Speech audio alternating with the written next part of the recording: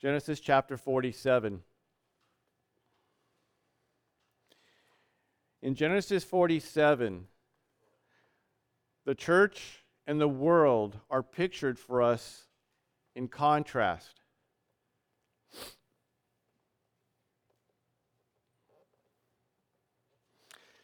The contrast is not how the people act. The contrast is how they are treated. And as we look through this chapter this morning, we're going to have to define a couple of words so that we can get this. And the first word that we need to define is that word contrast. Contrast doesn't mean the varied shades of the same color that's used in decorating. At times, a wall can be painted as what is called a contrasting color. But that's not the true meaning of that word contrast. Contrast, by definition, means the state of being strikingly different from something else, in juxtaposition or in close association with it. Hot is in contrast to cold. Ugly is in contrast to beauty. Tall is in contrast to short. Love is in contrast to hate. Atheist is in contrast to theist. And the contrast from today's sermon will be the gospel. The love of God for His elect in contrast to His love for the rest of the world. And the first section of our scripture today is meant to be contrasted with the last section of this chapter today. And in these sections, we see contrasted the manner in which the Lord deals with people. And through this, we're meant to ask ourselves, does our view of people line up with that of God? Or do we view people in contrast to how God does? That first section of Scripture from today deals with the people of Israel, the nation Israel, that special elect group of chosen people. And it is then contrasted with the non-elect people. Again, not how each people group acted. We're not contrasting good and bad because neither group is good, which should cause us to wonder at how God deals with both groups of these people, because neither are good, neither do good, and yet God faithfully deals well with both of them. But there is a contrast between how He deals with them. So with this in mind, with the thought of the contrast between Israel and Egypt, let's begin. Verse 1, Then Joseph went in and told Pharaoh and said, My father and my brothers and their flocks and their herds and all that they have come out of the land of Canaan, and behold, they are in the land of Goshen. So here's the setup for the first part of the chapter. Joseph has obeyed the command of Pharaoh, sent wagons for his family, and they have obeyed the command and have come to Egypt, where Joseph has directed them to that part of the land called Goshen, a part of Egypt where there were yet no large cities, where their chosen profession of being herders of flocks could be maintained. And he took 5 men from among his brothers and sent them before Pharaoh. And then Pharaoh said to his brothers, What is your occupation? So they said to Pharaoh, Your servants are shepherds, both we and our fathers. And they said to Pharaoh, We have come to sojourn in the land, for there is no pasture for your servants' flock, for the famine is heavy in the land of Canaan. So now, please let your servants live in the land of Goshen. And then Pharaoh said to Joseph, Your father and your brothers have come to you. The land of Egypt is at your disposal. Have your father and your brothers settle in the best of the land. Let them settle in the land of Goshen. And if you know any excellent men among them, then put them in charge of my livestock. So the introduction of these men may have come about because of the exalted position of their brother.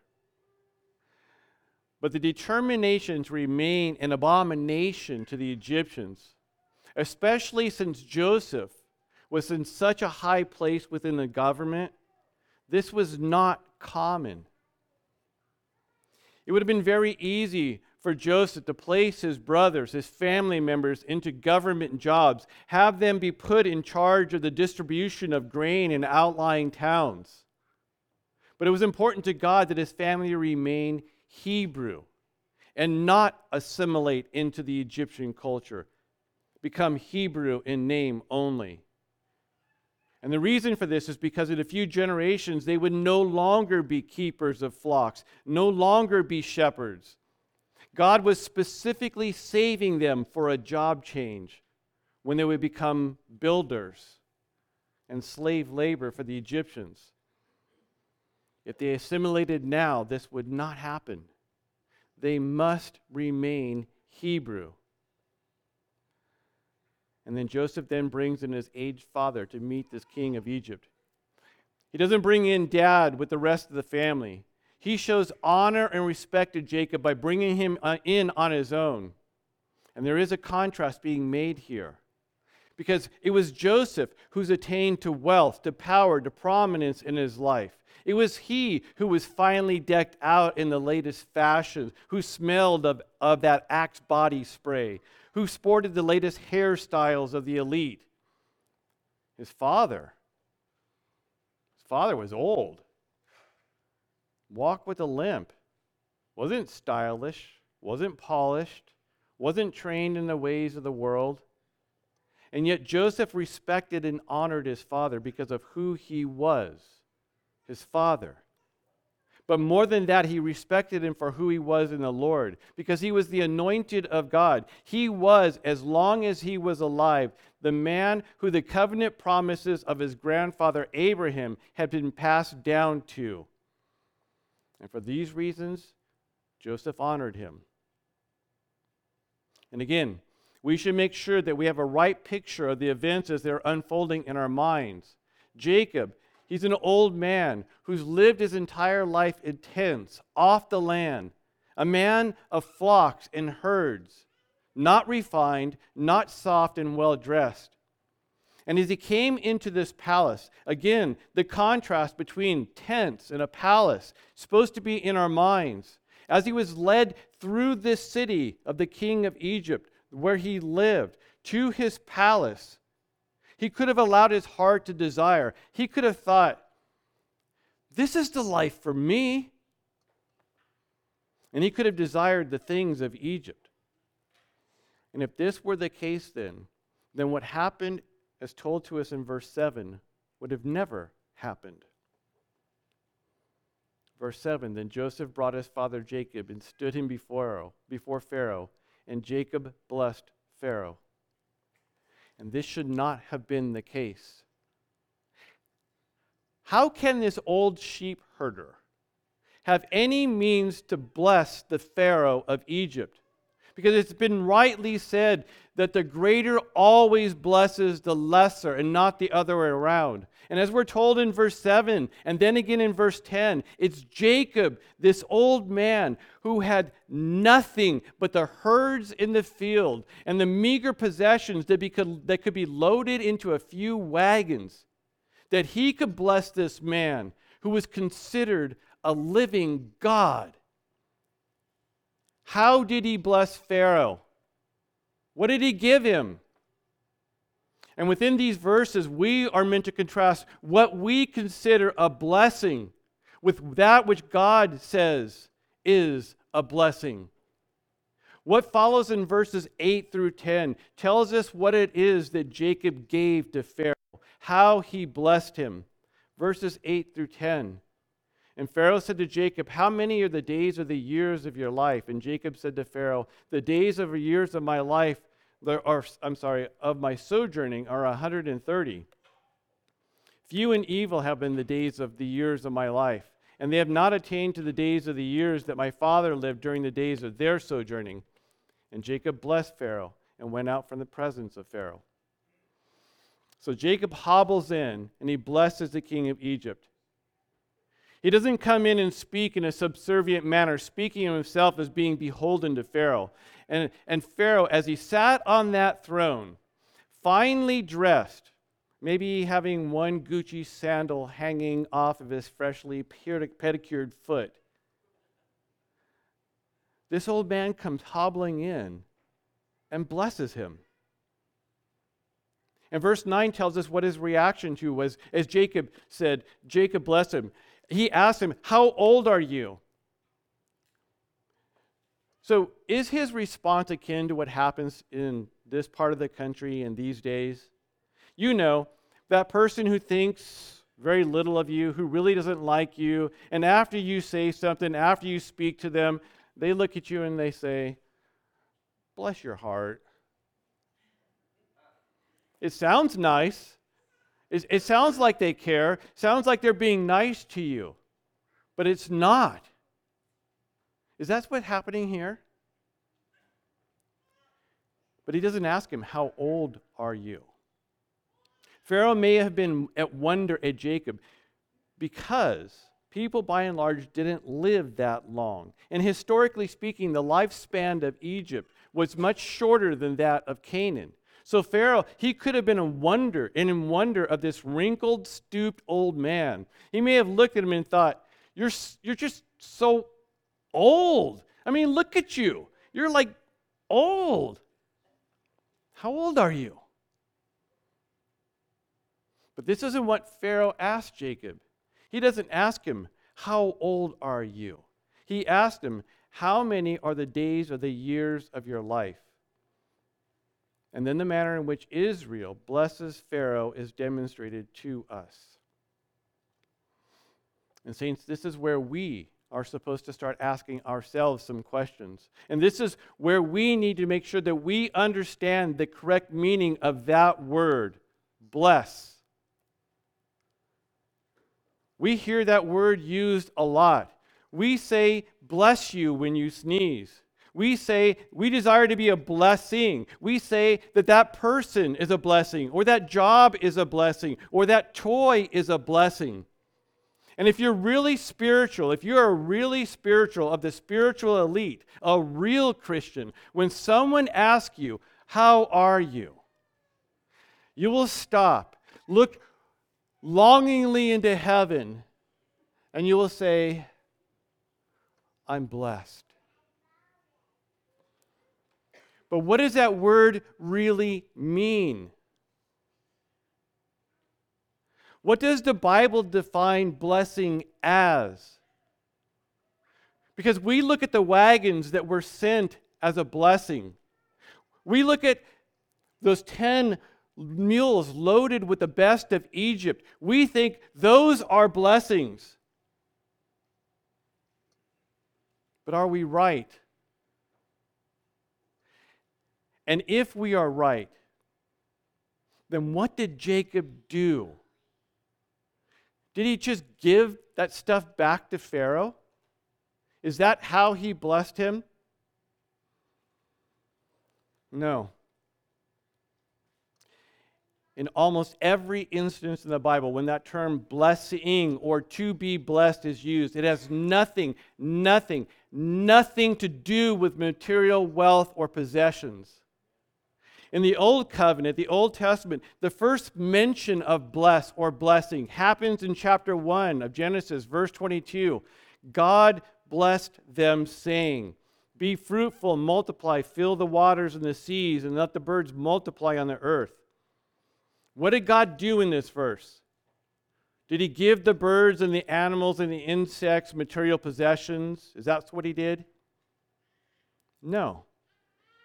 He gave them life, days to live. And he does the same thing again in Genesis 1:28. God blessed them, and God said to them, "Be fruitful, multiply, fill the earth, and subdue it. Have dominion over the fish of the sea, and over the birds of the sky, and over every living thing that creeps on the earth."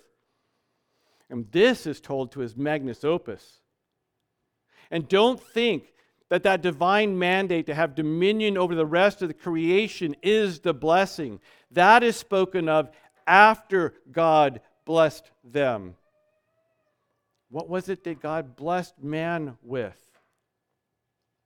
To understand what it means to be blessed, an insight into what it means, we have to look at Genesis 2, verse 3. Then God blessed the seventh day and sanctified it, because on it he rested from his work which God had created in making it. So when God blessed his creation, first the birds and the insects and the fish and the sea, he gave them the right, he gave them the privilege in living in harmony with him, which is exactly the same thing he did when he blessed man. But what was it? What did he do when he blessed the Sabbath day? What does that mean? Well, God separated that day from all the rest. He made it special. But what was special about this day? What did it have that all the rest of the days didn't have? And the fact that the Lord blessed the Sabbath day, this has become stuff of great controversy. Because there are those out there will tell you that unless you are meeting and worshiping on Saturday, which is the Jewish Sabbath, that you're in sin. In fact, you may not even be saved. And then there are those Christians who call themselves Sabbatarians as well. The Seventh-day Adventists, they're part of that group.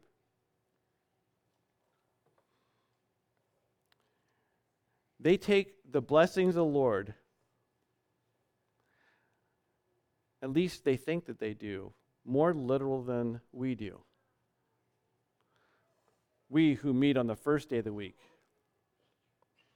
We who do not obey the laws concerning working on the Sabbath. Do we have a bad understanding of what the Sabbath is? And what this day is all about? Is this the truth? Are we just truly walking in sin because we are not Sabbatarians? God blessed the Sabbath. Well, this is not a new controversy.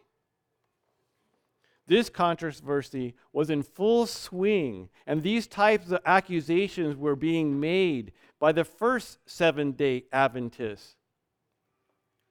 And they said the same thing to that problem prophet who had shown up in their midst in AD 30, who was not following the Sabbath rules. And after breaking the Sabbath rules again by healing a man on the Sabbath day, the most blessed of days, and then being caught red-handed as his disciples were working by breaking wheat and eating it on the Sabbath day, it was then that this young prophet pointed out their own inconsistencies to those Sabbath keepers. In Matthew 12, verses 3 through 8, we read, he said to them, "Have you not read what David did when he became hungry, he and his companions, how he entered the house of God and they ate the consecrated bread, which was not lawful for him to eat, nor for those with him, but for the priests alone? Or have you not read in the law that on the Sabbath the priests in the temple break the Sabbath but are innocent? But I say to you that something greater than the temple is here. And if you had known what this means, I desire compassion and not sacrifice, you would have not condemned the innocent." Verse 8, "For the Son of Man is Lord of the Sabbath." But they had no idea who the Son of Man is. And they didn't understand what he meant by being Lord of the Sabbath. Him being Lord of the Sabbath, and what it truly means, the true meaning of that statement, that is supposed to color our understanding of what it means to be blessed. And to understand this, a parallel account of the disciples eating grain on the Sabbath is told to us in Mark chapter 2. And there, after telling them that the Son of Man is Lord of the Sabbath, the explanation of what that is given to us in Mark 2, verse 27. The Sabbath was made for man, and not man for the Sabbath. What? What are you trying to get at, David? I'm not picking up what you're laying down. Let me ask you this. What was the primary reason that Jesus Christ was made incarnate? Why did he come into this realm as a man? He did so in order to reconcile a chosen group of people to the Father. He, the Sabbath, was made for man. Mark 10:45, "For even the Son of Man did not come to be served, but to serve and to give his life as a ransom for many." Man was not made for the Sabbath. And you may be wondering, how can a living Christ, a living Jesus, how can he be an inanimate thing? That doesn't compute. How is Christ the Sabbath? Well, to understand this, you would do well to study. And matter of fact, I would tell you, grab chapter 6 of John and live there. Because if you ever want to really understand the person and the work of Jesus the Christ, read and study John 6. And in this Sabbath, those 7-day Sabbath holders were seeking a sign from Christ, to which he tells them to work for the food from heaven, to believe on the one that God has sent. And they didn't get it. To which they said, well, Moses gave us manna from heaven. Do that sign, Jesus. And then he shocked them by saying, this is the bread which came down from heaven. Not as the fathers ate and died. He who eats this bread will live forever. He is the bread that came out of heaven. He is the Sabbath that was made for man. And this truth is echoed in Hebrews 14, verses 8 through 12. There, it says, if Joshua had given them rest, he wouldn't have spoken of another day. So there remains a Sabbath rest for the people of God. For the one who has entered his rest has himself also rested from his works, as God did from his. Therefore, let us be diligent to enter that rest, lest anyone fall into the same example of disobedience. Verse 12, for the word of God is living and active and sharper than any two-edged sword, and piercing as far as the division of soul and spirit, of both joint and marrow, and able to judge the thoughts and intentions of the heart. And there is no creature hidden from his sight, but all things are uncovered and laid bare to the eyes of him who we have an account to give. And you're thinking, what? But did you catch how God, again, this is God speaking. Yes, there's a human author of the book of Hebrews, but it is God speaking through that human author. Did you catch how God first spoke of the Word as a thing, as a book, and then spoke of the Word as a person?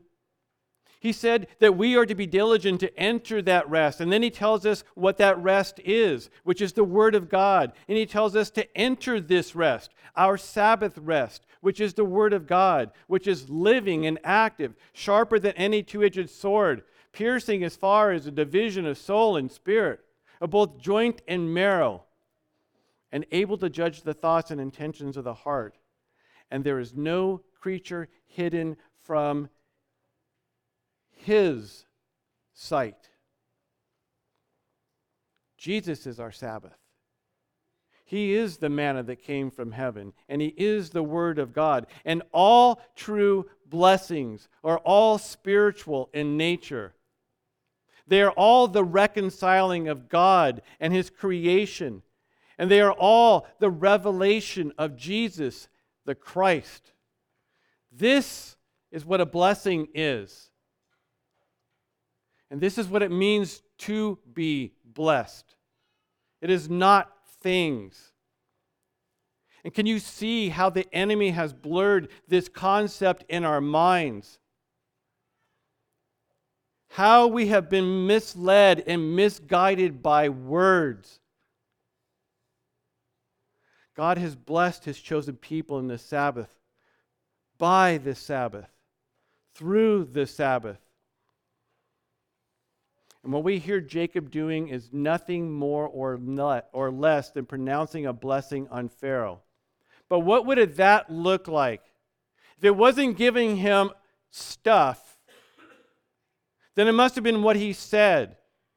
How did he bless him? May your many wives produce many offspring for you. May you gain more wealth. May you always be healthy.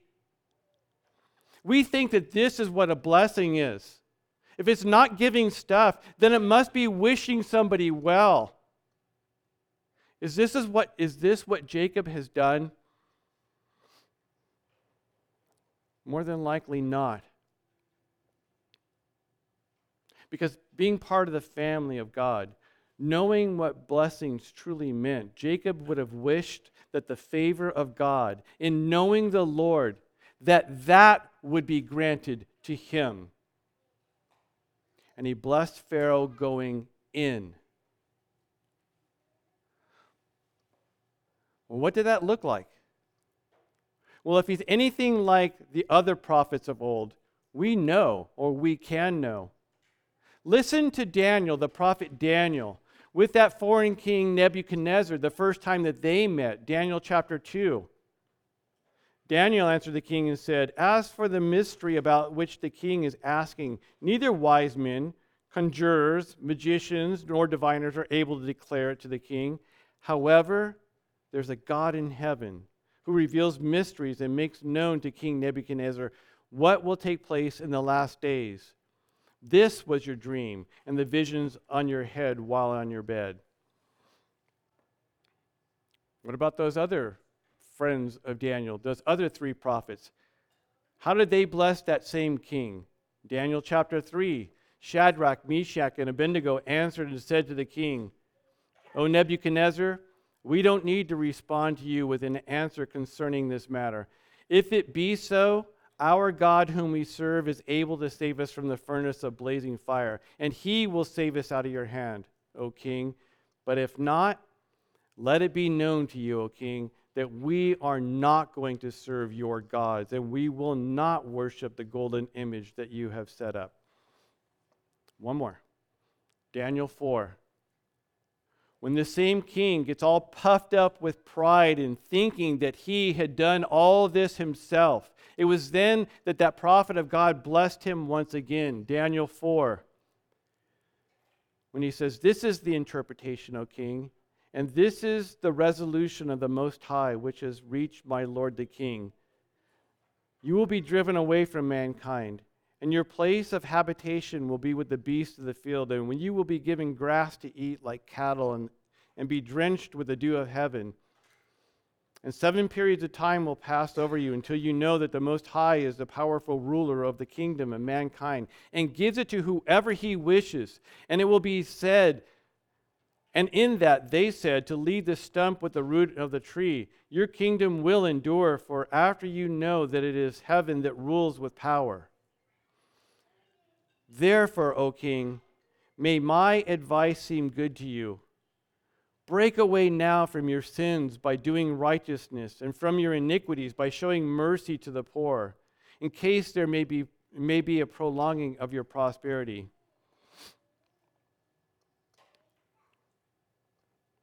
Jacob blessed Pharaoh. And Pharaoh asked him, "How many are the days of the years of your life?"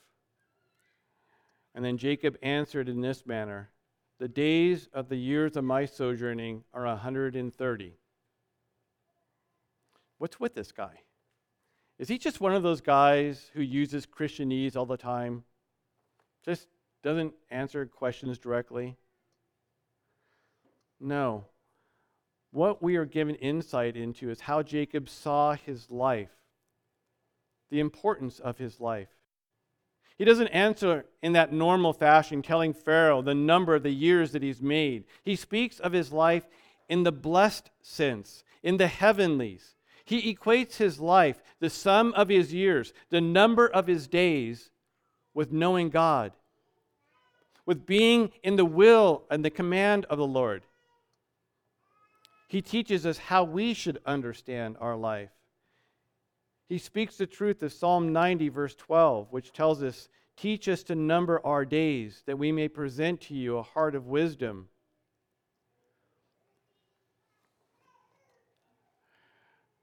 The new year.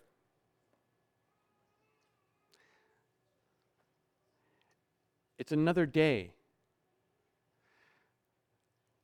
How often do we actually live every day? We survive every day, but how often do we actually live them instead of just existing every day? That's the context behind that Psalm verse. Teach us to number our days. Teach us to take a full advantage of the days that you've given to us. Teach us to use them for your glory, not flittering them away by numbing our hearts and our minds with video games or other inane things. Teach us to understand that every morning that we awake as the chosen Son of God, that you are with us. And you have things that you desire to teach us, adventures that you desire to take us through and on. Jacob had learned the truth of Psalm 39:4. Yahweh, cause me to know my end, and what it is the extent of my days. Let me know how transient I am. It's not just that he numbered his days, not that he has learned to carpe diem, seize those days, but he's also learned that he has lived these days obedient to the Lord. He has lived as a sojourner on this planet every single day of his life. The value system that Pharaoh held was not the same as Jacob or even Joseph. Pharaoh, he lived for this world. He lived to obtain, to control as much as he could here. And for Jacob, his life was spent living for his home. And it wasn't this world. And it's this verse from our chapter today that the author of Hebrews reaches back and grabs hold of in Hebrews 11:13 when he says, all these died in faith without receiving the promises, but having seen them. What was it that they saw? The same thing that you have seen if you have seen Christ. And having welcomed them from a distance, and having confessed that they were strangers and exiles on the earth, Jacob has seen home. In fact, he wrestled with home on one occasion. And for this reason, he lived as a sojourner here in this realm. And then Jacob continues. He says, few and evil have been the days of my life. Well, what does this mean? Is he feeling sorry for himself? Telling Pharaoh, hey, don't judge me by the way that I look, that I'm not polished. Life has been hard for me. People have mistreated me. It's not what he's saying. He meant the same thing as we're told in Job 14, verses 1 through 4, where Job said, man who is born of woman is short-lived and full of turmoil. Like a flower, he comes forth and withers. He also flees like a shadow and does not stand. You also open your eyes on him and bring me into judgment with yourself. Who can make the clean out of the unclean? No one. He, like Job, he knew that he wasn't a good guy. And that he had been blessed by God. How had he been blessed? By living 130 years? No, by being given the eyes to see the reality of who he was, by being reconciled back to God. And this man stood as a prophet before Pharaoh. And 400 years later, God would send another prophet to yet another Pharaoh. And that prophet would also bless that Pharaoh by telling him the reality of God. And Jacob stood as a prophet of God before this man, an anointed, exalted position. And yet, this prophet of God, the anointed of the Lord, also understood, I'm not to be celebrated. Which is why he could say to Pharaoh that he had not attained to the days of the years that his fathers lived during the days of their sojourning. He respected his elders. And remember, this is the man who wrestled with God. His father Isaac couldn't make that claim, neither could Abraham.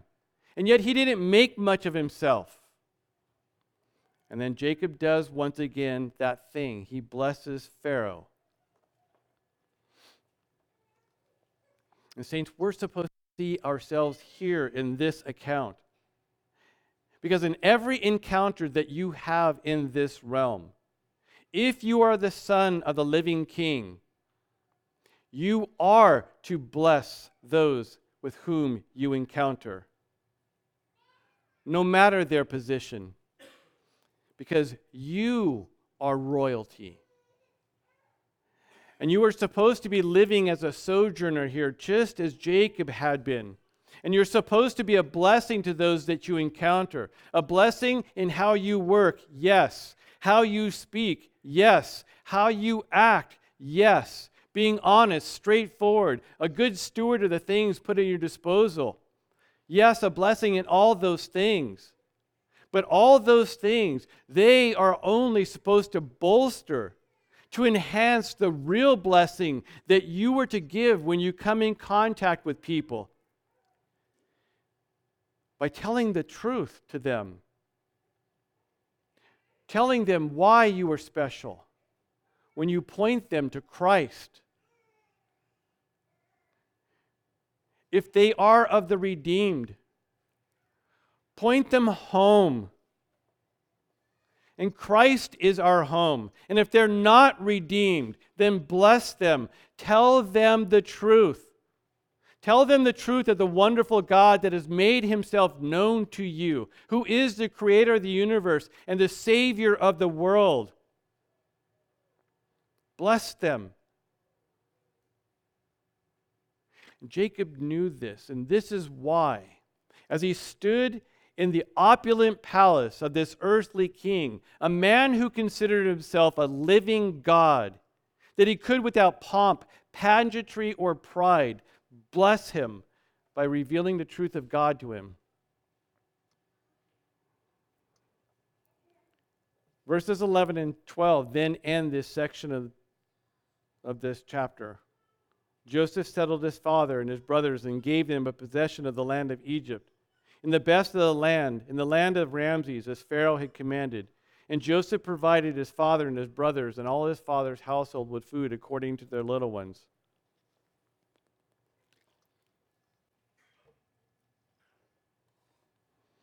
When Jacob stood before Pharaoh, he did so on behalf of his king, God. And as Joseph stood before his family, he did the same thing. He stood before them on behalf of his king. He knew that God had sent him there, had put him there for this purpose, and he meant to do all things as if unto the Lord. And so he did. And this is where these men can so often stand in stark contrast to us. Jacob, Joseph, they were saints just as we are. And yet they knew the Lord with such clarity that they could, with absolute assuredness, know that they lived at his beck and call. That the decisions that they made on a daily basis were of God. And nothing has changed. We are supposed to know the Lord this well. We are actually responsible for knowing the Lord to such a degree that we can live with absolute assuredness that our decisions are his decisions.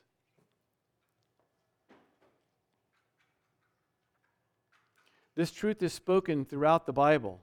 Psalm 100, verse 3. Deuteronomy 29:29, which says, "The secret things belong to Yahweh our God, but the things revealed belong to us and to our sons forever, that we may do all the words of this law."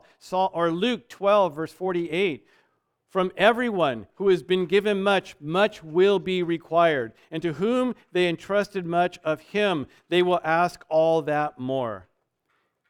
And this is the condemnation of Romans 1. People should know God. And we who have been given hearts to know him, to choose him, we who have been given the word of God, we truly should know God.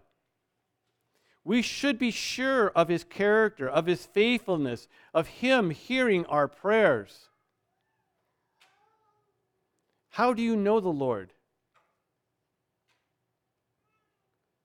How well, how sure of him are you?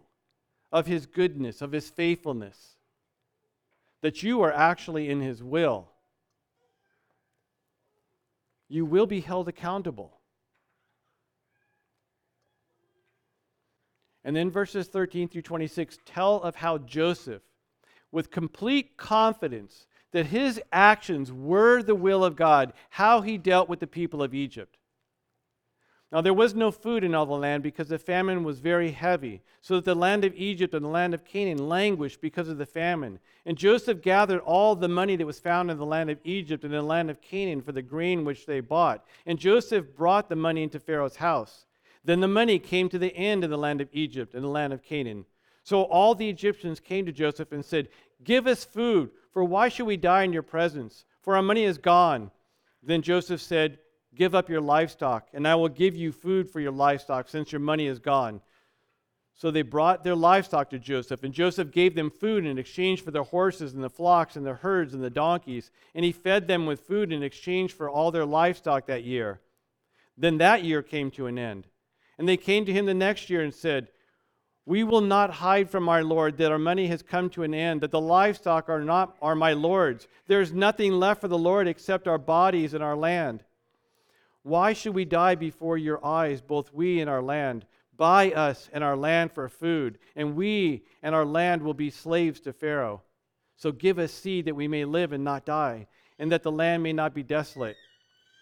Verse 20, so Joseph bought all the land of Egypt for Pharaoh, and every Egyptian sold his field because the famine was severe upon them. Thus the land became Pharaoh's. As for the people, he moved them to the seas from one end of Egypt's border to the other. Only the land of the priests did he not buy, for the priests had an allotment from Pharaoh, and they ate off the allotment which Pharaoh gave them. Therefore, they didn't sell their land. Then Joseph said to the people, "Behold, I have today bought you and your land for Pharaoh. Now, here is seed for you, that you may sow the land. And it will be, at the harvest you will give a fifth to Pharaoh, and four-fifths you shall be for your own seed, for the field and for your food, and for those of your household, and for food for your little ones." Verse 25, so they said, "You have kept us alive. Let us find favor in the sight of my Lord, and we will be Pharaoh's slaves." And Joseph made it a statute concerning the land of Egypt, valid to this day, that Pharaoh should have 1/5. Only the land of the priests did not become Pharaoh's. Okay, so let's recap. Here, this foreigner, he's placed second in command, vice regent, over all of Egypt, only Pharaoh outvoting him. And during the 7 years of plenty, he starts to grab the goods. He commands everyone, give 1/5 of your grain to the government. And to make that understandable to us, that would be 20% of their net, not their gross, during these 7 years. Not 10% of your leftover, 20% of your net. That means if you made $50,000 a year, you would give $10,000 to the government. If you made $500 a week, you would give $100 to the government every week for 7 years. And then when the 7 years of plenty ended, then the food stores were opened up to keep all the people alive. Only it wasn't given back to them. Joseph sold it to them. And then when their money ran out, he took their livestock as trade, and then the titles to their lands that they owned for the grain that they had been forced to give to the government. And once that was gone, when they had no money left, nothing of value outside of themselves, this is when they offered themselves to the government as slaves. And it was then that Joseph told them, you're not going to have to sell yourself to the government. I mean, that would be silly. That would be wrong. I'm going to graciously give you food, with the stipulation that for every year for the rest of your lives, you will give the government 20% of your goods. That doesn't seem like a very good Christian witness. Doesn't seem like Joseph is being much of a blessing to them. Only this isn't how they saw it. Look at verse 25 again. So they said, "You have kept us alive. Let us find favor in the sight of my Lord, and we will be Pharaoh's slaves." They were just grateful to be alive. They were grateful that God had brought this man to do the hard thing in keeping them and their country intact during this time. And this is how God deals with people, his chosen people, and even the rest of humanity. He's a blessing to both. He had sold Joseph into slavery, ripped him from his family, sold him as a slave into Egypt for the good of both sets of people. And the Egyptian people, they benefited from the blessing of the Lord. But it was to the chosen people, for the benefit and blessing of the chosen people of God, that his focus and primary concern was for. And then verses 27 through 31 of our chapter then jump back to the people of God, the nation that was not yet a nation who were being sent into exile by the loving hand of their father. Israel lived in the land of Egypt and Goshen, and they took possession of property in it and were fruitful and became very numerous. And Jacob lived in the land of Egypt 17 years, so that the days of Jacob, the years of his life, were 147 years. Then the days of Israel, when they drew near to the end, he called his son Joseph and said to him, "Please, if I have found favor in your sight, place now your hand under my thigh and deal with me in loving kindness and in truth. Do not bury me in Egypt, but I will lie down with my fathers, and you will carry me out of Egypt and bury me in their burial place." And he said, "I will do as you have said." And he said, "Swear to me." So he swore to him, and then Israel bowed and worshipped at the head of his bed.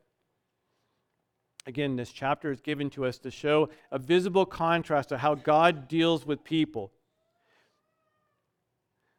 Understand, both groups of people, the Egyptians and the Israelites, they both went through this famine. And both groups were saved by God sending Joseph into Egypt. But it was for the specific purpose of the chosen people of Israel that he was sent there. Back in chapter 45, when Joseph reveals his true identity to his brothers, he also reveals the why of what has transpired in the past 20 years of their lives. Verses 4 through 7 of chapter 45. Joseph said to his brothers, "Please come near to me." And they came near, and he said, "I am Joseph, your brother, whom you sold into Egypt."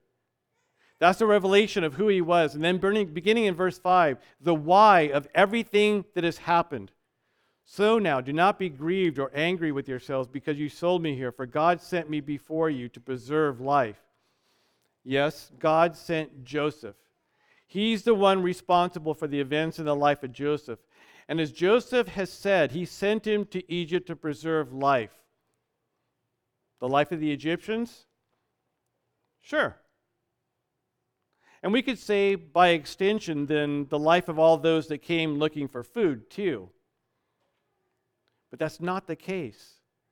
The lives of the Egyptians were not the primary concern for God, even though he was sent there. Verses 6 through 7 say, "For the famine has been in the land these 2 years, and there were 5 years in which there will be neither plowing nor harvesting. So God sent me before you to establish for you a remnant in the earth and to keep you alive for the great remnant of survivors."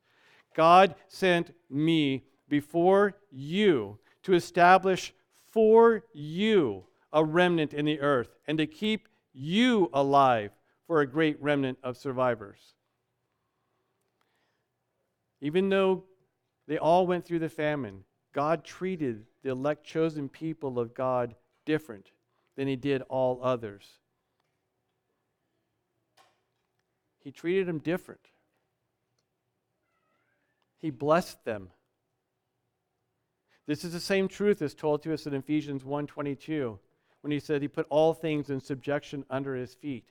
And he gave him as head over all things to the church. Church. If you are the church, God has treated you as special. But you're thinking, we're not the nation Israel. We're not the children of Jacob. Why should this even matter to us? Because most of us sitting here, matter of fact, all of us sitting here, we're not Jewish. One more word that we need to define. Israel. Because we who hold to covenant theology have been accused of having replacement theology. We have been accused of taking the promises made to that nation Israel and then making them apply to the church. Is this true? There's more than one question in that question. First, have we pulled a Jacob? Have we stolen the blessings of the Jewish people and now made them ours, claim them as ours? That's one question. And the second question concerns God and not us. Does God view that nation Israel, the Jewish people, differently than all others? Even different than the church? Does he have two salvation plans in place, one for the church and the other for the chosen people of God? Well, to answer this, we must define Israel, which means governed by God. That covenant, that physical nation Israel claims as their own, was made to a single man. It was made to Abram and to his seed. And once we define what that seed is, we will have defined Israel. Here's that covenant promise made in Genesis 17:7. I will establish my covenant between me and you and your seed after you throughout the generations for an everlasting covenant, to be God to you and to your seed after you. That mean the nation Israel, all the Israelites, the 12 tribes? Is that what that means? We made the same covenant with that chosen son of Abram. Not both of them. There was a chosen son, Isaac. Genesis 26:24. Yahweh appeared to him that night and said, I am God of your father Abraham. Do not fear, I am with you. I will bless you and multiply your seed for the sake of my servant Abraham. And then in Genesis 32:12, the covenant promise made to the one son of Isaac as well. Again, not both sons, but one son, Jacob, the elect, chosen son. I will surely prosper you and make your seed as the sand of the sea, which is too great to be numbered. So we can safely say that while that covenant promise was made to Israel, it was initially made to Abram, and then passed over Ishmael to Isaac, and then passed over Esau to Jacob. Not all the sons of Abraham are of the covenant promise. So fast forward to the incarnation of the covenant promise to the chosen people of God.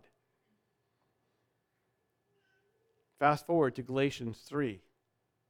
There, God speaks to us once again concerning the idea of a covenant promise to a covenant people. Beginning in verse 15, he says through Paul, Brothers, I speak in human terms, even though it is only a man's covenant, yet when it has been ratified, no one sets it aside or adds conditions to it.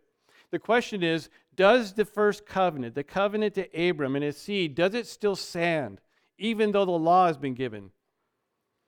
Now the promises were spoken to Abraham and to his seed, and it does not say, and to seeds, as referring to many, but to one, and to your seed, and that is Christ.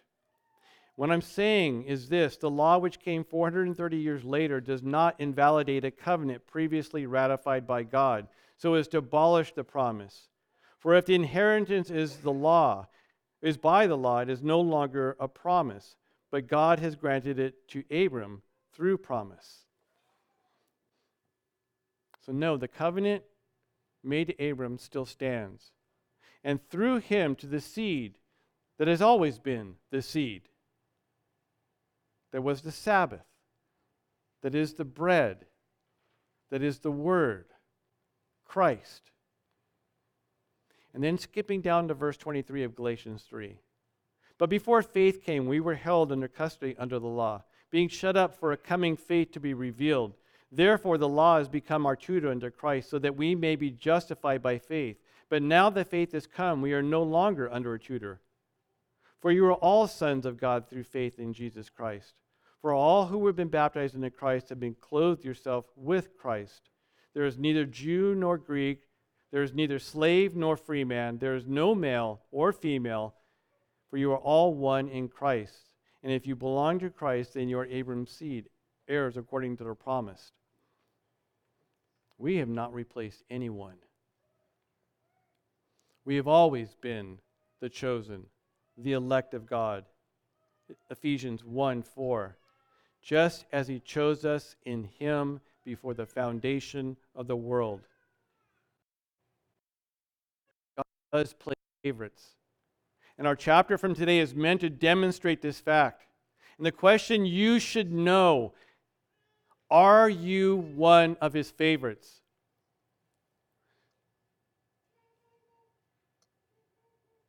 Do you know if you are one of his favorites? Has he blessed you? Do you even know how you're supposed to know that you're one of his favorites? He demonstrates that you are one of his favorites in a very specific, very clear and contrasting way. Just like with these people, even though they all went through the same hard thing, the same drought, the same famine, those that are his, that he showers his blessings on, that makes the son of Abraham, they know things. They know things about themselves. They know that they're a sinner in need of a Savior, which is why they run to Christ, to the seed and his salvation, and they stay right there. Jesus Christ is the promised seed of Abraham, as told to us in Galatians 3:16. And that's an amazing truth to ponder.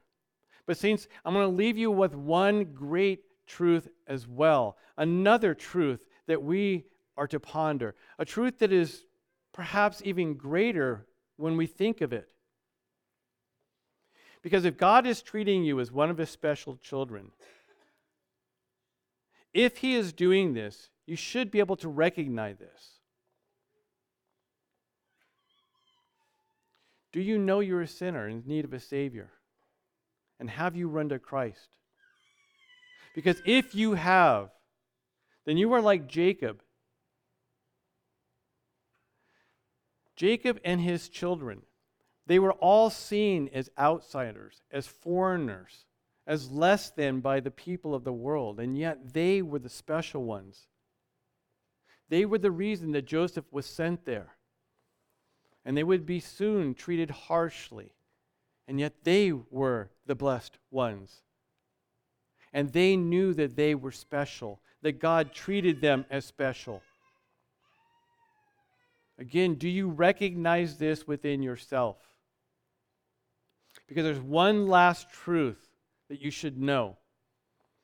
Because if you are grafted into the tree of life that is Christ, as a child of Abraham, a son of God, as a grafted in child of Israel, there's something more that your loving Father desires that you know. Listen to verses 26 through 29 of Galatians 3 once again. For you are all sons of God through faith in Christ Jesus. Does that describe you? Yes? For all of you who are baptized into Christ have clothed yourself with Christ. There is neither Jew nor Greek, slave or free, male or female. You are all one in Christ. And if you belong to Christ, then you are Abraham's seed, heirs according to the promise.